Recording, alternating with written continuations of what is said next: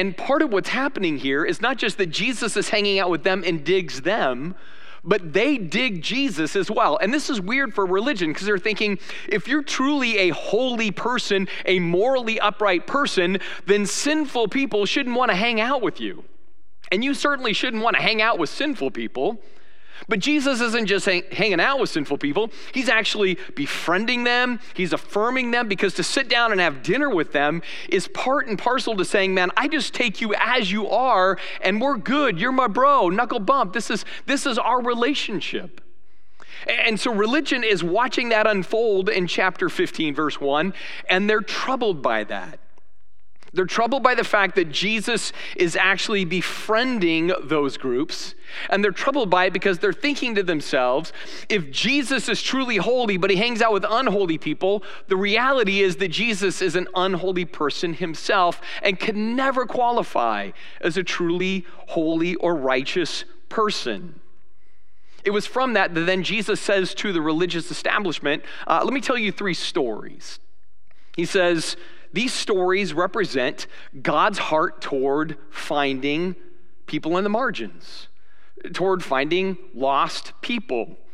And so he tells the story about a man that had 1 sheep that was lost, a woman that had 1 coin that was lost, and a father that had 1 son, actually 2 sons, as we learned in the end, who were lost in different ways. But from those stories, he says, this is the heart of God. God is the one that wants to seek, he wants to find, and when he finds, he celebrates, and God's passionate for this. God is driven to this end. And so God is somebody completely different than what you in religion think he is. And so Jesus is trying to drive home the point that what the establishment thought of God is very different than how Jesus is communicating God. So he told these stories to get their attention. But this is a 4th story in this stream of thought. So to the religious group, he tells the 3 stories. But then he pivots out of the religious group and looks at his own disciples to tell this 4th story right here. And he's telling the story to the group of people who will be the movement that will change the world. So he's wanting to get their attention and basically say, religion's been doing it this way for a really long time and they're failing at it. So you guys, I want you to do it different, and I want you to listen to how radical my idea really is. And so what he's giving here is kind of his strategy versus religion's strategy, and the means by which his plan succeeds and why religion's plan has failed. So, starting in chapter 16 of the Gospel of Luke, verse 1, it says, Jesus told this story to his disciples. So again, before the stories were to the Pharisees, now it's to the disciples. He says, there was a certain rich man who had a manager that was handling his affairs. Then one day, a report came that the manager was wasting his employer's money, so the employer called him and said, what is this I hear about you? Get your report in order because you are going to be fired.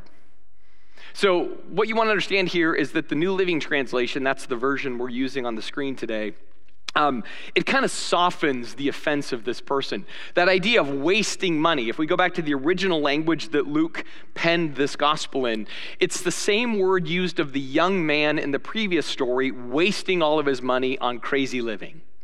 So it appears that this particular manager, he was cooking the books that his boss had, and he was skimming the cream off the top, right? That was kind of the fundamental essence. But now his boss has figured it out. I don't know if his boss was like, man, I'm doing the count, something seems crazy or wrong or whatever else. But now this guy's busted. His boss wants to see the ledger. And even though his boss wants to see the ledger, the boss already knows what's going to happen. So this guy is toast, right? He's getting a pink slip no matter what. He's fired. And so this manager thinks to himself, now what? My boss has fired me. And I don't have the strength to dig ditches, and I am too proud to beg, right? So this reminds me of like David and Alexis from Schitt's Creek, if you've ever watched that show. But they're the ones who would be like, begging, ew, right? Callous is nasty. I don't want to have to actually do that kind of thing. I don't want to have to work with a sweaty brow. I don't want to invest. So this person's really nervous, right? But he's also creative. And the fear of manual labor or begging or whatever else gets him thinking. And so he thinks to himself, I know what I can do to ensure that I will have plenty of friends who will give me a home when I'm fired. So he invited each person who owed him money to his employer to come and discuss the situation. So he asked the first one, how much do you owe him? The man said, well, I owe him 800 gallons of olive oil. So the manager told him, take the bill, quickly change it to 400 gallons. And how much do you owe my employer? He asked another man. And he says, well, I owe him 1,000 bushels of wheat. So he says, here, take the bill and change it to 800 bushels. Now, right here, I want to be clear what you're seeing in play. This is evil genius. It's evil genius, and here's why. Here's the first thing. This guy, he knows he's toast with his boss, right? I mean, he's fired. It's over. He's burned that bridge. So here's what you don't want to start to assume about the story. That what he's doing is designed to get him in the good graces again of his boss. That is not what's going on. He's like, all right, I know that one is dead, over, gone. I'm never getting that job back. So instead, what he's trying to do is get in the good graces of everybody else who owes his boss. So he's cutting them all deals so he can have all of them as friends because he knows he's lost his boss as a friend. And think about it, if this was true in your world and you owed somebody money and their accountant came to you and said, you know, I know you owe my boss $1,000, but how about you give me 500 and we'll call it done? You'd be like, I like this guy. He just lowered my debt by $500. I love this. This is fantastic. And so this is part of the evil genius of this guy, right? Because what he's doing is he's like, I need a lot of friends fast. How can I get a lot of friends fast? I can diversify. Are in on the ruse.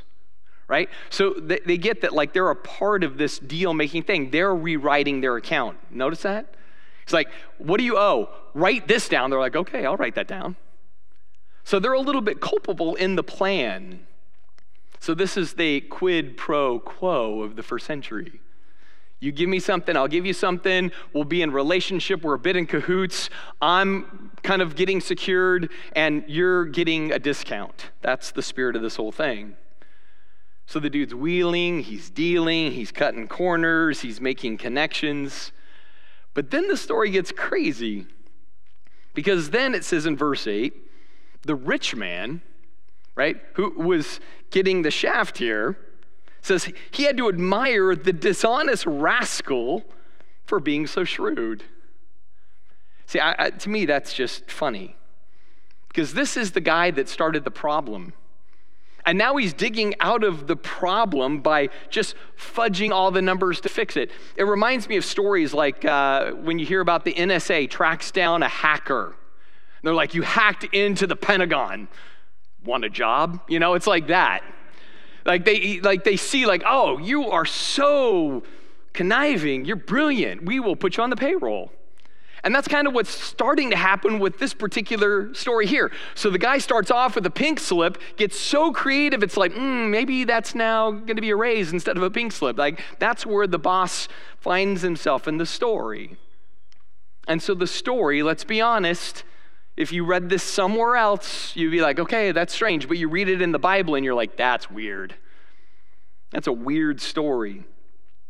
Especially because it's a story on the lips of Jesus, and he seems to be giving some credibility, some credence to this kind of conduct.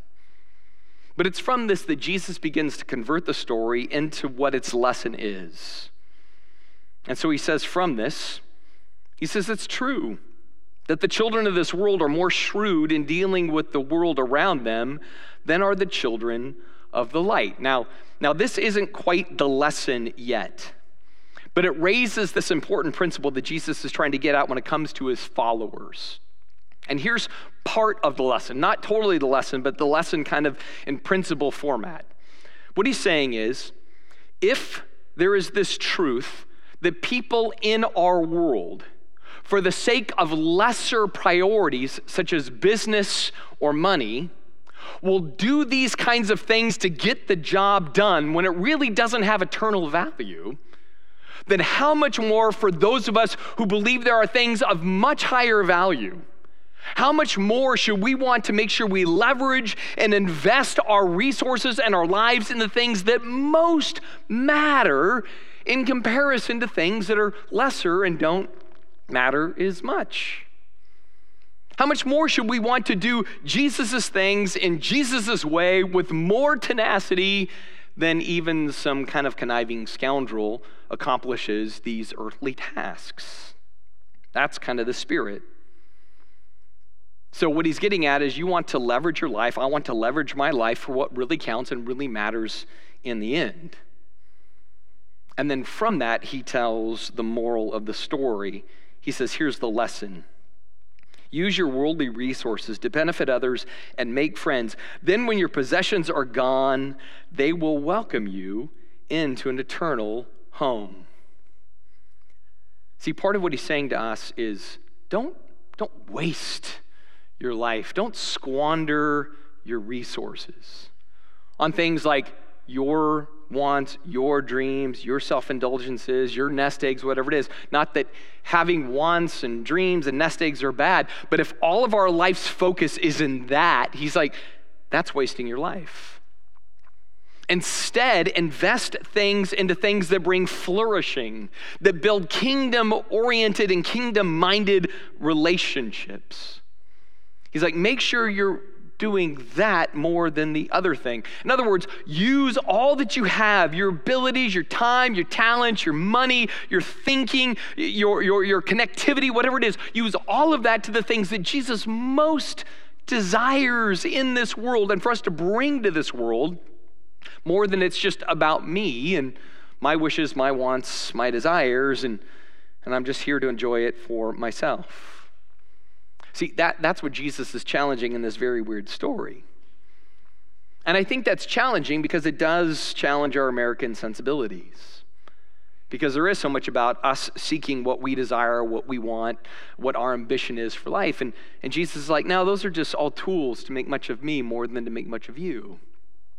So he really is kind of getting on our face a little bit, but in a way that if we go his direction, will be inspiring for life. So that's kind of one layer of the story. That's the practical layer of the story. Use what you have in ingenuity and resource for the sake of others. But there's also a contextual layer, like I said, right? And the contextual layer is still flowing out of chapter 15. And so what it's been is Jesus versus religion. It's kind of grace versus self-righteousness. And so you have this basic divide where Jesus is trying to get at this idea of creating friends versus alienating your foes, because that's what's been happening. Religion looks at lost people, disbelieving people, marginalized people, messy people, and it says, you're on the outs. And Jesus is like, no, I want them to be on the inside, not the outside.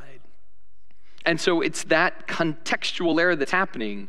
And here's what Jesus is basically saying. And this is where you have to buckle up, because this is where it gets a little tough. What Jesus is saying, you need to make friends. You need to make friends.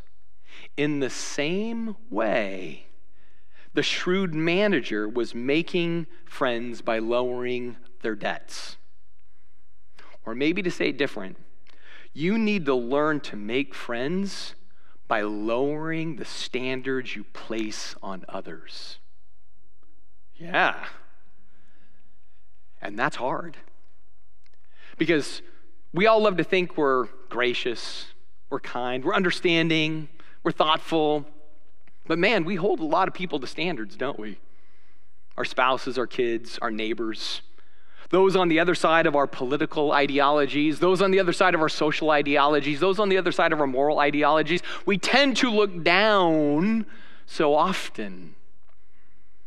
And Jesus is trying to get us to realize that just like the religious Pharisaical establishment that looked down on everybody because they didn't fit the right moral criteria, he's like, you got to do yourself a favor and bring your expectations down.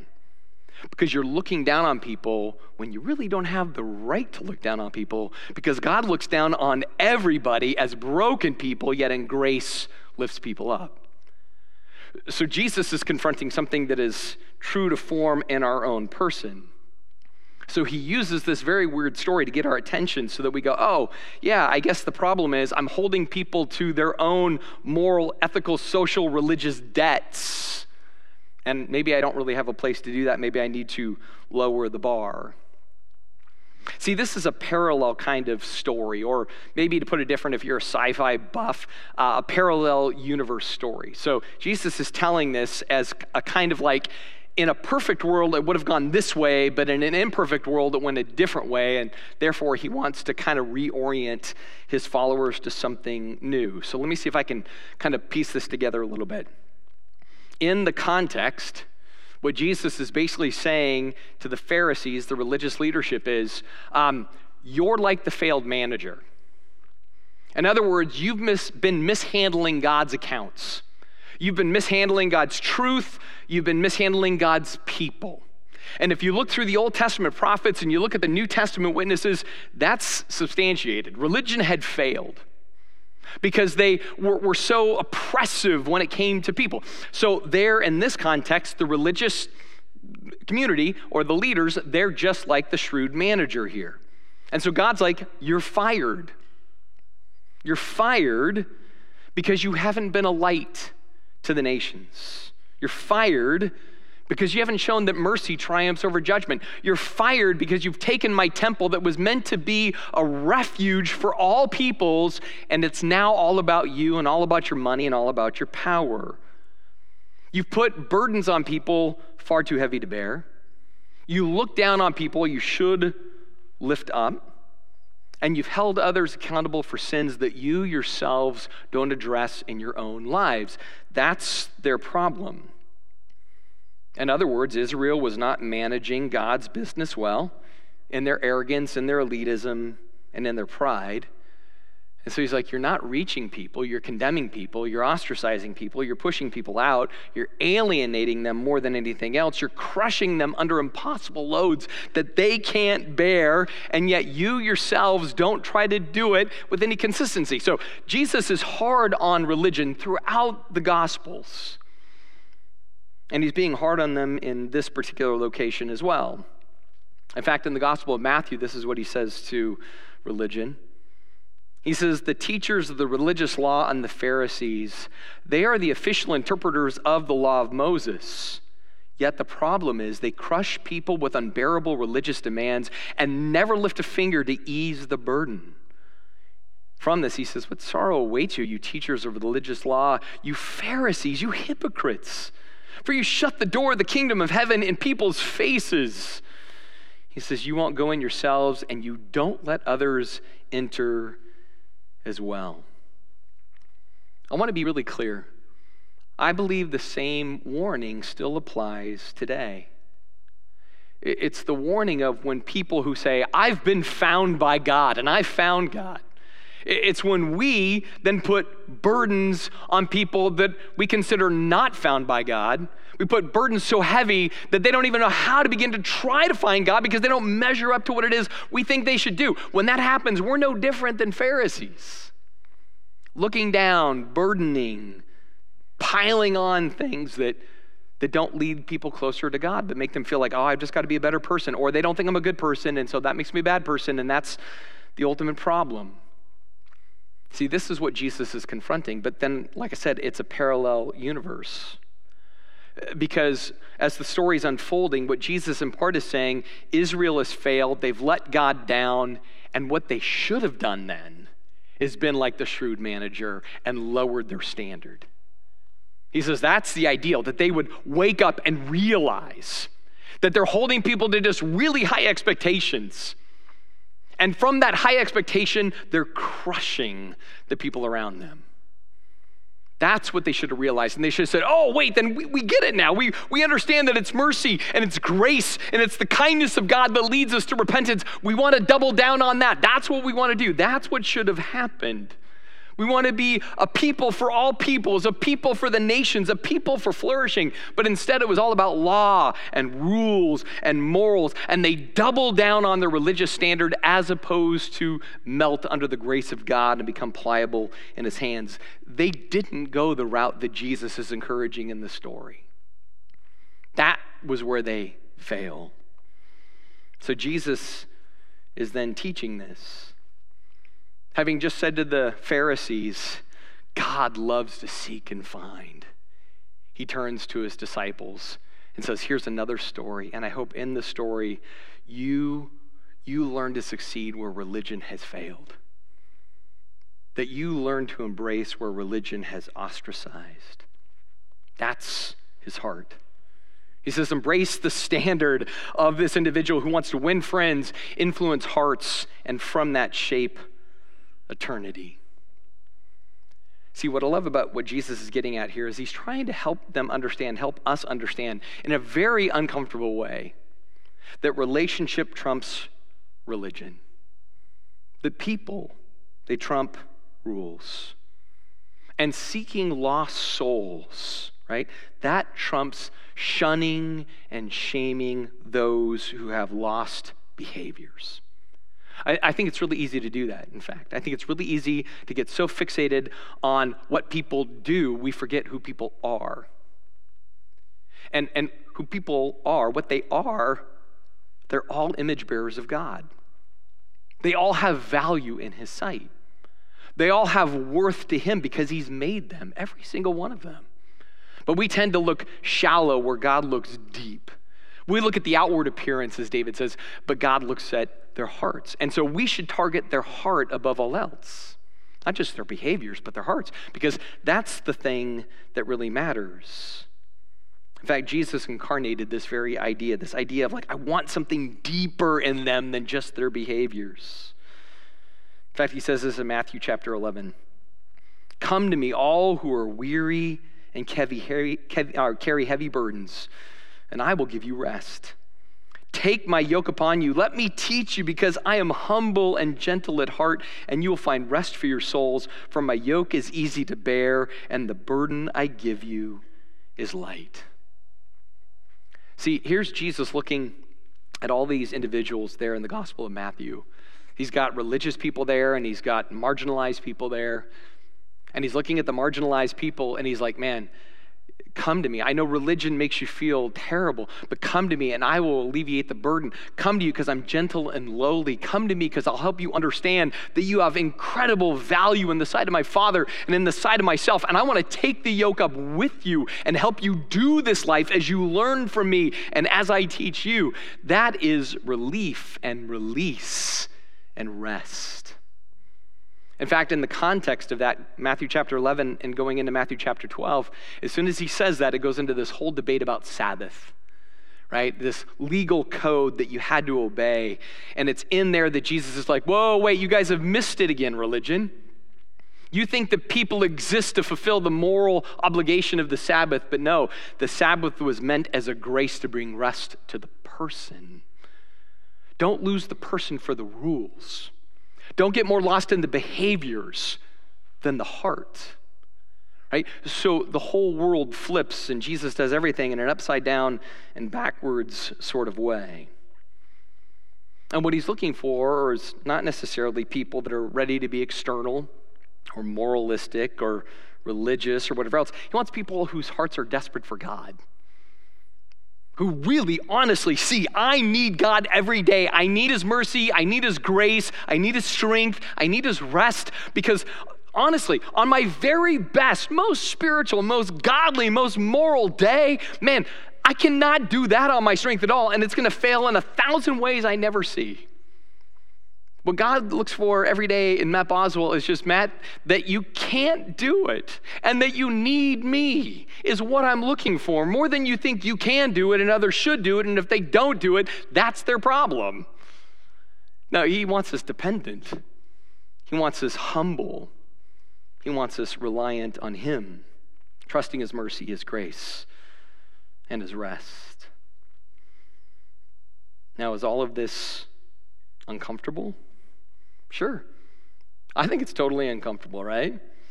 This idea of lowering my expectations and standards on others to befriend them starts to feel like, oh, well, we're fudging the numbers here. We're rewriting the books. Oh, you mean like what Jesus encouraged? Right? But that's what he's doing. And I want to get another layer to this as it gets uncomfortable. Let me go like, well, wait a minute though, is this justifying sin? I don't think it's justifying sin at all. I think we're trying to get to the real root of how we address our sin by tackling it. We address it by relying on the myths that they're in us, and the Christian myth to deal with those things. This idea that sin can't be in the presence of God. We were talking about that because he's like, we were talking if sin can't be in the presence of God. Not only is that a myth, that's bad theology. And here's why that's the case. The very idea that sin can't be in the presence of God then says God isn't everywhere. God isn't omnipresent. No, every day sin is in the presence of God. Moreover, here's the most radical idea of all. God was so passionate to make sinful people his friends, he came into this world, came in amidst our sin, and befriended us in our sinful state. I mean, that's what chapter 15 to chapter 16 is all about. God comes and becomes a friend of sinful people. Powerful. You know what's happening when he does that? He's lowering the standards. Not his own internalized standards. What I'm saying is he's making it possible for us to experience what we can't do on our own. So in other words, we may not be able to come into the presence of God and live. That's what it says in the Old Testament. So God says, I got a different plan. I will lower some of the bar so I can come to them and dwell with them and befriend them in their state. Because that's my grace. Now again, I know this is freaking us out a little bit. We're like, whoa, wait, where is this going? What is this about? In Luke chapter 7, it says, for John the Baptist, this is Jesus speaking. For John the Baptist didn't spend his time eating bread or drinking wine, and you said he's possessed by a demon. Yet the Son of Man, Jesus, God himself in human form, right? On the other hand, he feasts and drinks, and they say, well, he's a glutton and a drunkard, a friend of tax collectors and other sinners. So literally, God shows up, God becomes a friend of sinners. Religion says he's sinful for doing it. And yet the point is, no, God wants to befriend the sinner. And God is willing to lower expectation and standard to be the friend of sinners because that's what they need. He says, but wisdom is shown to be right by the lives of those who follow it. In other words, again, while God can't be approached in our capacity, God can approach us in his capacity and to shower us with grace and acceptance. Now again, this is super counterintuitive. It seems really odd to us in some ways. But what Jesus is saying is while this plan seems strange and backwards and upside down, the wisdom will be shown in that this model, this style, this way reaches people. That's why he says wisdom will be shown by the fruit it produces. It's like, yeah, it seems odd to moralism, but this is the way of the gospel. In fact, don't take my word for it. Think about something Paul says here that's so interesting as far as what he's willing to do as far as to lower a bar to reach a people. It's in the book of Philippians chapter 2. It starts in verse 1. He says, is there any encouragement from belonging to Christ? Any comfort from his love? Any fellowship together in the Spirit? Are your hearts tender and compassionate? That may be truly happy by agreeing wholeheartedly with each other, loving one another, and working together with one mind and purpose. He says, don't be selfish. Don't try to impress others. Be humble, thinking of others better than yourselves. Don't look out only for your own interests, but take also an interest in others too. And so I'm going to stop here for a second because I want us to understand that what Paul is talking about is this idea of being engaged in genuine Christ-centered relationship, selfless relationship, sacrificial relationship, where we're not holding others in high expectations and high accountability to what we think they should be, but we're willing to step in and be something different. We're willing to put others as more important than ourselves in this sense of selflessness and sacrifice. In essence, we're lowering the standard and expectation that we put on others for the sake of coming under them and serving them in relationship. That's kind of the essence of this. And then he grounds it in what Jesus did for us. Verse 5, he says, you must have the same attitude that Christ Jesus had. Though he was God, he didn't think of equality with God as something to cling to. Instead, he gave up. He gave up his divine privileges. He took the humble position of a slave and was born as a human being. And when he appeared in human form, he humbled himself in obedience to God and died a criminal's death on the cross. See, what you have there is an all-glorious, cannot be approached in light God. That's what the Old Testament tells us. God is an inapproachable light. You can't draw near. And he says, you know what? But I'm going to go ahead and put upon myself this ability to let them draw near. Because I'm, in essence, not lowering my character, not lowering my divinity, but I'm lowering the sense of standard. And I'm embracing them, though it's not expected that God would do such a thing, right? To touch the untouchable, love the unlovable, care for the uncared for. Like this whole thing is what Jesus embodies. And so you see this humility in his willingness to engage us, just mere mortals, changing the unapproachable status to approachable in his humility, right? That's what he does for us. Even in our sin, our mess, and our debt, he seeks and he finds and he rejoices. But that's what it's all about, right? I mean, that's why he told the religious leaders the 3 stories. He leaves the 99 for the 1. He's got 9 coins, but he wants the 10th. He's got a wayward son, but he goes after him. He's got an arrogant, proud son, but he goes after him. This is the stuff of the gospel. In other words, everything Jesus does, it's like he leverages all of who he is for the sake of us lowly types. Us, the outsiders, the marginalized, the flawed, the broken. And he doesn't do it like a shrewd manager who's trying to make a buck or make some friends. He does it as a generous Savior. And you and I are his motive. That's the most profound thing to me, right?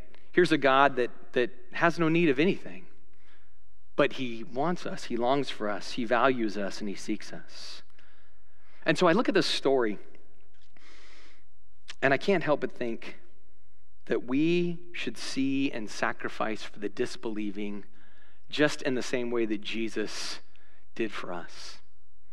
And that from that we should be patient and befriending of the disbelieving, just as Jesus continues to do with us. And honestly, I look at this whole story that was so weird. And like, honestly, going through a book of the Bible, you're like, can I skip that story? It's a weird story. But when you dig into the story, you're like, wow, that hits us where we live. That hits us where other people live. And if we could get this, own this, believe this, do this, man, I think God could really use this kind of thing in our lives to reach our world. Let's go and pray together. Jesus, I thank you for awkward, weird storytelling. Like the kind that we usually just kind of gloss over and go, I don't know what that says, and we move on. And yet it really does hit us where we live, because I think how often I hold other people accountable and have expectations I put on them, and I don't want to rewrite the ledger for them in my own superiority. And then you're like, no, Matt, I want you to go make friends, and I want you to shape eternity by lowering your standard and befriending them in the same way that you, Jesus, you lowered so much of your standard. I mean, I just look at the Old Testament and all the ways that you're like, you broke through those barriers. And you're like, no, people's hearts, people's lives matter above all else.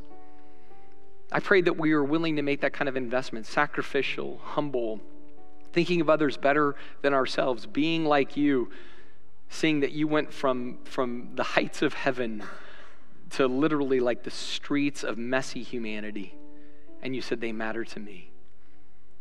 May they matter to us like they matter to you. May we all matter to one another like we matter to you, Jesus. We seek you and need you in your name. Amen.